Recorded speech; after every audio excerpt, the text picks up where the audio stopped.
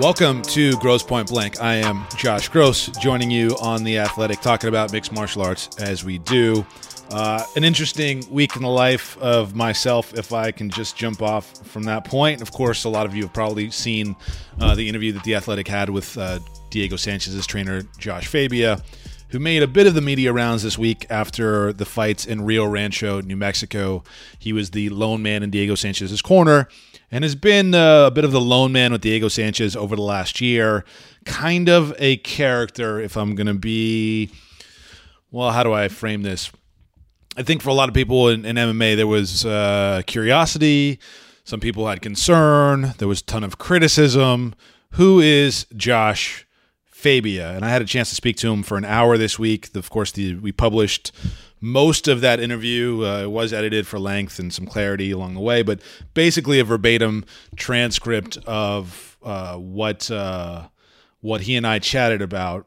There's a lot in there, and I'm not going to go over everything. If you haven't had a chance to read it, or if you haven't had a chance to listen to him in other spaces, you're probably going to be curious about what's the big deal. And I think this is instructive. This moment, right? The MMA community has been one that has circled the wagons for a long time. It's sort of this ingrained feeling of protecting your own. Of course, this sport over the last 20, 25 years has been subject to a lot of outside forces that really wanted to malign it and kill it in some respects. I mean, the idea that this sport could have gone away is not a up in the air kind of idea. It's not sort of a puff and smoke concept. I mean, it was actual real life, right?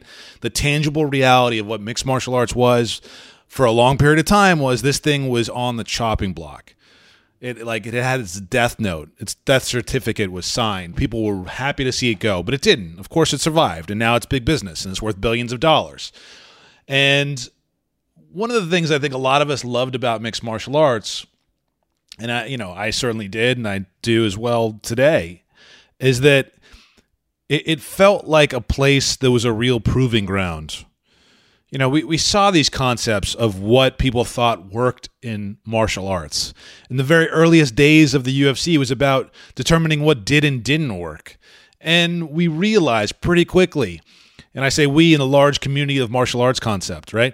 We realized quickly that many of the things that people have been taught for hundreds of years, thousands of years, have a limited practical application, okay? And again, I'm being kind, because some of the stuff doesn't work at all when you're faced with an opponent, a foe, anyone, period, who is educated in ways that really, really are effective. And I think for the most part, we've understood that grappling and submission and, this catch wrestling and the jiu-jitsu, these are actually tried and true methods that in time, regardless of what you called it in a certain period, whatever was, popularized, it was trial under fire consistently, competition under fire consistently, an actual real world application consistently. And so we thought we know what makes sense, right? We thought we know that. There's enough evidence here. There's a body of science here that's proven out by these athletes who have competed around the world, what gyms are doing constantly around the world. Yeah, we think this works, we think this doesn't work, and we've kind of assigned values to these things. Someone like Josh Fabia comes along who is completely outside any kind of box, right, that you could even construct in your mind, and that runs counter to what a lot of people in the fight community feel like they know, and it strikes them odd that this man is instructing Diego Sanchez, who's an extremely experienced fighter, and we've seen him go through all sorts of different types of fights and have success in the UFC. And previously to that, I saw Diego Sanchez fighting in King of the Cage in the early 2000s and was covering him back then. And he was a terror. He was a catch wrestler, a terror, nonstop pace, beat you up, take you down, avoid submission, ground and pound. And to me, that has always been the most effective way to win a mixed martial arts fight. Wrestle, take down, ground and pound, avoid submission or apply submission.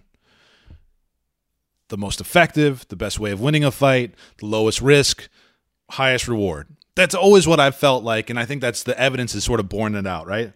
And now we're seeing this last phase of Diego Sanchez's career. It's a career that's undergone a lot of different permutations, combinations, different sort of feel along the way, right? But we always thought we knew what Diego was. And a lot of it boiled down to this warrior status, right? He was willing to engage, and at one point he got away from his wrestling, grappling, and really just stood toe-to-toe and was happy to engage in wars. And, admittedly, like, to his detriment as a human being. I think if you're watching Diego Sanchez's career over the long term, you've recognized this is a man who's taken a lot of damage, okay? And has been in wars that I think most of us mere mortals would be like, that seems terrible. That does not seem like something anybody normal would want to go through. Why would they do it? We understand and recognize that fighters are not necessarily normal, that they have their own processes that they go through, that they have their own sort of things that they're willing to put themselves through. A lot of them talk about being willing to die, right? I mean, it's sort of like that idea, that mentality. So over the last year, Diego has clearly been influenced by this new trainer in his life. He's left the confines of the people that sort of really reared him, that he grew up in as a mixed martial artist, as a competitor, Greg Jackson, Mike Winklejohn, a lot of these people, okay? And now he's with this guy, Fabia, that nobody in the fight community knows. Nobody knows who he is, okay? And he is doing things and saying things that make people feel like, well, that doesn't add up. That seems strange. What the hell is this guy talking about? And when you have icons of the fight community, champions, great trainers like Pat Miletich calling this man a snake oil salesman, that, okay, you should take that seriously. I don't think people like Miletich throw around those terms lightly. And it's easy to look at what Fabia is doing and sort of laugh it off, but then you get to the seriousness of it, right? And guys like Miletich really make it serious and make it real. And so in the wake of Saturday night, when he was criticized by the ESPN broadcast, Trevor Whitman, Daniel Cormier, when he's criticized on social media by people like Miletich and others and a lot of fans and a lot of people just saying, what is this? Fabia now is making himself available to interviews. I reached out to him on Monday, spoke to him on Tuesday, and he ended up making the rounds and doing several interviews. I think on Wednesday he spoke to Ariel Helwani and Luke Thomas. In the hour that I spoke to him, it was, look, I've done a lot of interviews in this sport, and I've been around a lot of people, and there's never one formula for how you talk to somebody, okay? There's not. Sometimes you have to draw things out of them. Sometimes you really have to have an angle that you're approaching with. Sometimes it's a free-flowing kind of fun debate conversation.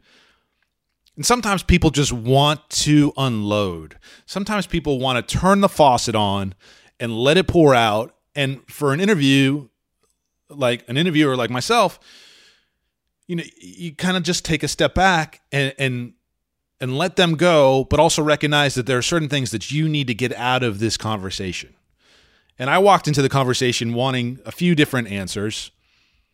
I didn't have a lot of questions in my head that I really wanted to pose to him, but I recognized really quickly that he was someone who was just going to talk and talk and talk and talk, and he felt that everything he was saying had great validity, was extremely intelligent and prescient, and mattered, okay? And so at no point in the conversation with him did I discount him, did I dismiss him, did I laugh at him, did I say, well, that doesn't make any sense, did I try to diminish what he was telling me. I never really challenged him except with the challenges that other people brought to him. And I wanted to give him a response. I wanted to give him a chance to respond to those things. That was really my objective in talking to this person who I'd never spoken to before, who I hadn't really cared about, quite honestly. Sure, I'm plugged in. I'm on social media. It's my job to be aware of what's happening in the sport. I knew who Josh Fabia was through his connection to Diego Sanchez, but I never cared enough to really understand who he was as a person, as a trainer. I was like, this is Diego Sanchez's life. So far, it's turned out all right. Okay, what's the story? But when the community reacts in the way that it does, I think it's important to ask questions and give people who are being subjected to these questions a chance to respond. And so I was happy to have the opportunity to do that, and I was appreciative that Josh Fabia was willing to speak to me. He made several points during the interview that no one had reached out to him previously. I don't know if that's true or not. That no one over the year that he's been with Sanchez no one has bothered to dig into who he is, where he's come from, what his martial arts background is. And so perhaps he felt like the chance to speak with me and then later on with Luke and Ariel was the opportunity to really sort of air all of this out. And I think you saw that if you read the Q&A, and I think it was important that we ran it as a Q&A and I didn't try and write a story around it, you'll get a sense for his thought process and the way that he views the world. And he's asking you to learn more about him. He's right. He's saying, hey, go check out my Instagram and go look at these things that I've done. And how dare you challenge me? And of course he had real issues with Joe Rogan and real issues with the people on the commentary and ESPN. And he felt like everybody was being unfair to him. And in fact, the theme throughout the interview, and it's why the headline that we ran with, I think, was fair and appropriate, and the one that really sort of got to the heart of what he was expressing to me. Okay, the headline was Q&A with Diego Sanchez, cornerman Josh Fabia, the MMA community will not bully me. Right? The MMA community will not bully me. And that is fair for him to feel that way and say that and express the things that he's expressing, okay? I don't think the MMA community should bully anybody. This is a hardcore space with people who are very passionate. And social media has only amplified those passions. And quite honestly, I have followed this sport for a long time. And there are people who follow sport who, I think fans of all stripes can get this way. But there is something about this community that's not on its own. There's other communities like this. We're seeing the political culture in our country right now, and emotions get high, and people really sort of staking out their claim and saying this is the way it is, and if you don't agree with this, then you're this kind of person. I think sometimes in the MMA community we can get like that. And so when this person, who's an outsider, quite obviously, is expressing repeatedly that he won't be bullied by the space, pay attention to that. And don't dismiss it offhand. You know, there's something to be heard here. And over the course of this interview, I really got that sense from him. Now, I got a lot of other senses as well, okay? I got a lot of things from Josh Fabia. And I'll be straight up, like transcribing this on the day that I did the interview, it was one of the more difficult transcriptions I've ever done in my life. It ended at about 7,700 words. The length wasn't the issue, but it was the way that he answered these questions. Sort of there was like stream of consciousness thing happening, but then like he would drop these little nuggets amongst all the chatter that made you feel like, oh, well, that's not a crazy point. Like you actually have something to say here. And I think it's one of the reasons why people have been so reactive to these interviews. And I know it's to my interview in particular. I mean, of the 7,700 words that I transcribed, I probably said 500 of them. And, for me, you don't need to ask long leading questions to get answers that are instructive. It's really the who, what, where questions. I didn't ask him a why question. I don't think I did. Who, what, where? Those questions led to answers that I think really allowed people to understand that this person has his own view of the world. He's taking issue with how people are responding to that view of the world. And he doesn't like it when people push back on him. Josh Fabia doesn't seem to like that. Now, I pushed back on him several times in this interview. But I did it in a way that made him have to respond to what the community was saying to him. And I think his answers were telling. First and foremost, the Miletich stuff, because, when Pat says this man is a snake oil salesman, I didn't say, hey, Josh Fabia, Pat Miletich thinks you're a snake oil salesman. That's like the wrong way to approach it. But the one time that I did have a bit of a comment for him was when I was trying to get him to understand that there are people in the community who have their own experience. A lot of it's vast experience in this fight space. Their own experience is instructing them that what they're seeing from him doesn't add up and it doesn't make sense. And his perception of their criticisms is that it's slanderous, that it's just negativity to be negativity. And that's what he holds on to. And so I think Josh Fabia is guilty of not listening to the criticism. Now, his counterpoint is that, well, you don't know who I am. Well, I guess we're trying to get to know who you are, Josh. And I think we're trying to understand what it is that you're doing with Diego Sanchez. And here's where I think he made his best points. And I'm not spending this entire podcast on this interview. I'm going to wrap on this. I think he made his best points when he said, look, Diego Sanchez is not fighting the way that you expect him to, and that's a good thing. He's 38. He shouldn't be engaging in wars. He shouldn't be fighting a style that just gets him hit over and over and over again. That seems valid to me. That seems like the man has a point to make. And so I've seen a lot of people react to Fabia before and react to him in the aftermath of these interviews, and it's easy to be like, that dude is a whack job. That's easy, right? That's the easy response. Now, if that's your position, I'm not going to tell you that you're wrong or you need to re-examine. All I would say is that beyond that, maybe taking a little bit else of what he's trying to say. Now, I'm not saying everything he's saying is valid. You know, I don't think MMA is the dark side. I don't think MMA is full of sociopaths and narcissists. Life has that. Everywhere you look in life, there are people like that. I don't think this community that I've covered for 20 years, quite honestly, reflects that. There are a lot of really good people, a lot of giving and caring and empathetic people, and this is not a typical world. It's just not. So Fabia's reaction to all of this, I think, is kind of counterintuitive to what his messaging is, right? And his self-awareness and all these things. I think people make fair points. Well, he doesn't seem so self-aware. And so there's learning lessons here maybe for everybody. And I think the bottom line on this, as I wrap, is that Diego Sanchez is a grown man. And Diego Sanchez is going to make choices over his career and what that looks like.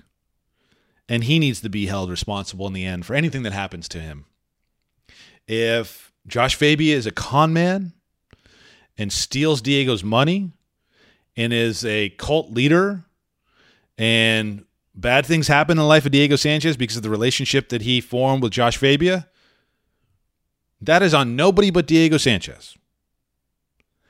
And if Diego Sanchez has a fruitful relationship with Josh Fabia and ends up walking away from mixed martial arts maybe healthier than he might have otherwise, and if he has a resurgence perhaps and wins a couple fights and makes a few more bucks than he would have, then I hope people also will feel like, you know, maybe this Fabia guy deserves a little bit of credit.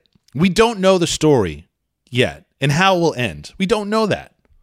It's so quick to judge and so quick to make statements and so quick to basically pigeonhole a person as a whack job. A friend of mine, I won't mention who he is, texted me yesterday after this interview was published and said, on a scale of 1 to 10, how crazy is Josh Fabia? And I responded, on a scale of 1 to 10, he's a 2 to a 20. Okay? Some of the stuff was way out there. Some of the stuff is a man who was talking with some sense of authority that really felt misplaced. Other aspects of his conversation were actually pretty fucking cogent. If it was straight up, they like made sense. So it's really difficult sometimes to parse through all this. In the interview I had, there was a lot of words, and he said a lot of things. And in between those things, maybe once in a while, it came out looking like, wow, he's kind of nuts. But at the same time, there's pieces in there that weren't so crazy. And so that's the sort of the conflict and the confusion around a guy like Josh Fabia. And I think time will tell. Only time will tell. I know he seemed very aggressive in his responses to critics, going so far as to say that he was going to sue all the media who put his name out there, and he's very slanderous, and just a lot of bullshit that made me feel like, okay, this is someone who is just covering their ass and really doesn't it doesn't add up. He gave off a lot. He gave off a lot, and I think we have to see in the end what happens with Diego. Diego's in his corner. He's in Diego's corner, and there's never a dull moment in mixed martial arts. If you read that interview, thank you for reading that. And for a lot of you who have said, hey, I can't believe you wrote that out and transcribed it, I appreciate the respect on that one. Let's talk about fights, right? Let's talk about some fights, because this is actually a major weekend in combat sports, not just the mixed martial arts world, but combat sports. There's so much happening, and I think it's important that we shine light on all of that. Bellator has 2 cards this weekend, Friday and Saturday. Friday they are in Thackerville, and then they're in Dublin, Ireland on Saturday. The UFC is in New Zealand, a great headliner, a legit great headliner. In a lightweight division. I think a lot of us want to see what Paul Felder and Dan Hooker looks like. And then there's a Rizin card in Japan. And there's a hell of a boxing bout. I know we don't really talk boxing on the show very much. Once in a while we do. But this Wilder Fury 2 fight in Las Vegas does feel like a major heavyweight championship fight. And those things are so fun. And they're so great. And I know on Saturday night that's what I will be watching. I will be watching Wilder Fury. I don't know where. I don't know with who. But there are a few things like a major heavyweight championship fight in boxing. And that rings true even for MMA. And believe me, MMA is my combat sport of choice. Okay, I love MMA. I think it answers all the questions I care about. It's dynamic. It's exciting. The competitors are compelling. Everything about it, to me, that's it. But I grew up watching boxing. I love boxing still. It's in my heart and soul. And as just a sporting event, as a grand sporting event, a real deal heavyweight championship fight, those are things to cherish. And I've learned now, I'm 44, I've learned that those things come few and far between. This is not a common fight. So watch the fight. Get together with your friends. Enjoy it. Because they don't happen that often. And I will say this finally about this fight. This fight would not exist were it not for promoters and networks who are competitors choosing to come together for a moment. Would not exist if Bob Arum and Al Heyman couldn't do business together. Would not exist if Fox and ESPN couldn't do business together. Okay? And for all of us in the MMA space who sit here and talk about this is the world we have and it's just the UFC and there's nothing else and nothing else matters. Why? There are great fights to be had all over this sport. And it's not beyond the realm of possibility that you have competitors working together. It's happened in MMA. The UFC did it. The UFC did it with pride. Ended up one of the greatest tournaments in the history of this sport in 2003. So just recognize that these things that are considered impossibilities or never will happen, or, oh my God, the UFC would never do that. Never say never. Not in combat sports. Not when money's on the line. Not when you have huge stakes. Just never say never. And I think just in terms of the general health of what's going on in mixed martial arts, nights like we're going to see Saturday in boxing, MMA would be better off if we had a few of those nights for ourselves. I believe that. I've always believed that. All right. One final note from me on this show. I don't know if you saw that one of the Athletics MMA podcasts was being sunsetted. That's with Fernanda Presch, and her show I thought was fantastic, and it was sad to see it go. This show too will be sunsetted. Grosse Pointe Blank is going to go away at the end of the month, and yeah, I'm like bummed. I enjoy talking with you. I enjoy sharing this space with you. I like the format. But MMA will be represented by one podcast now, The Man and the Myth. So I'm asking you, please support Sean Al-Shadi and Chuck Mindenhall. Please subscribe to their show, listen to their show, and give them the time of day. I will be doing one more of these next week. It'll be the last one for The Athletic. And then hopefully maybe some fingers crossed, there's some podcast projects we can come together on. But as far as this format goes, for the time being, no more at the end of the month. And I just want to thank you all for anyone who has listened, subscribed, supported me since I've come to The Athletic or in previous versions of the show.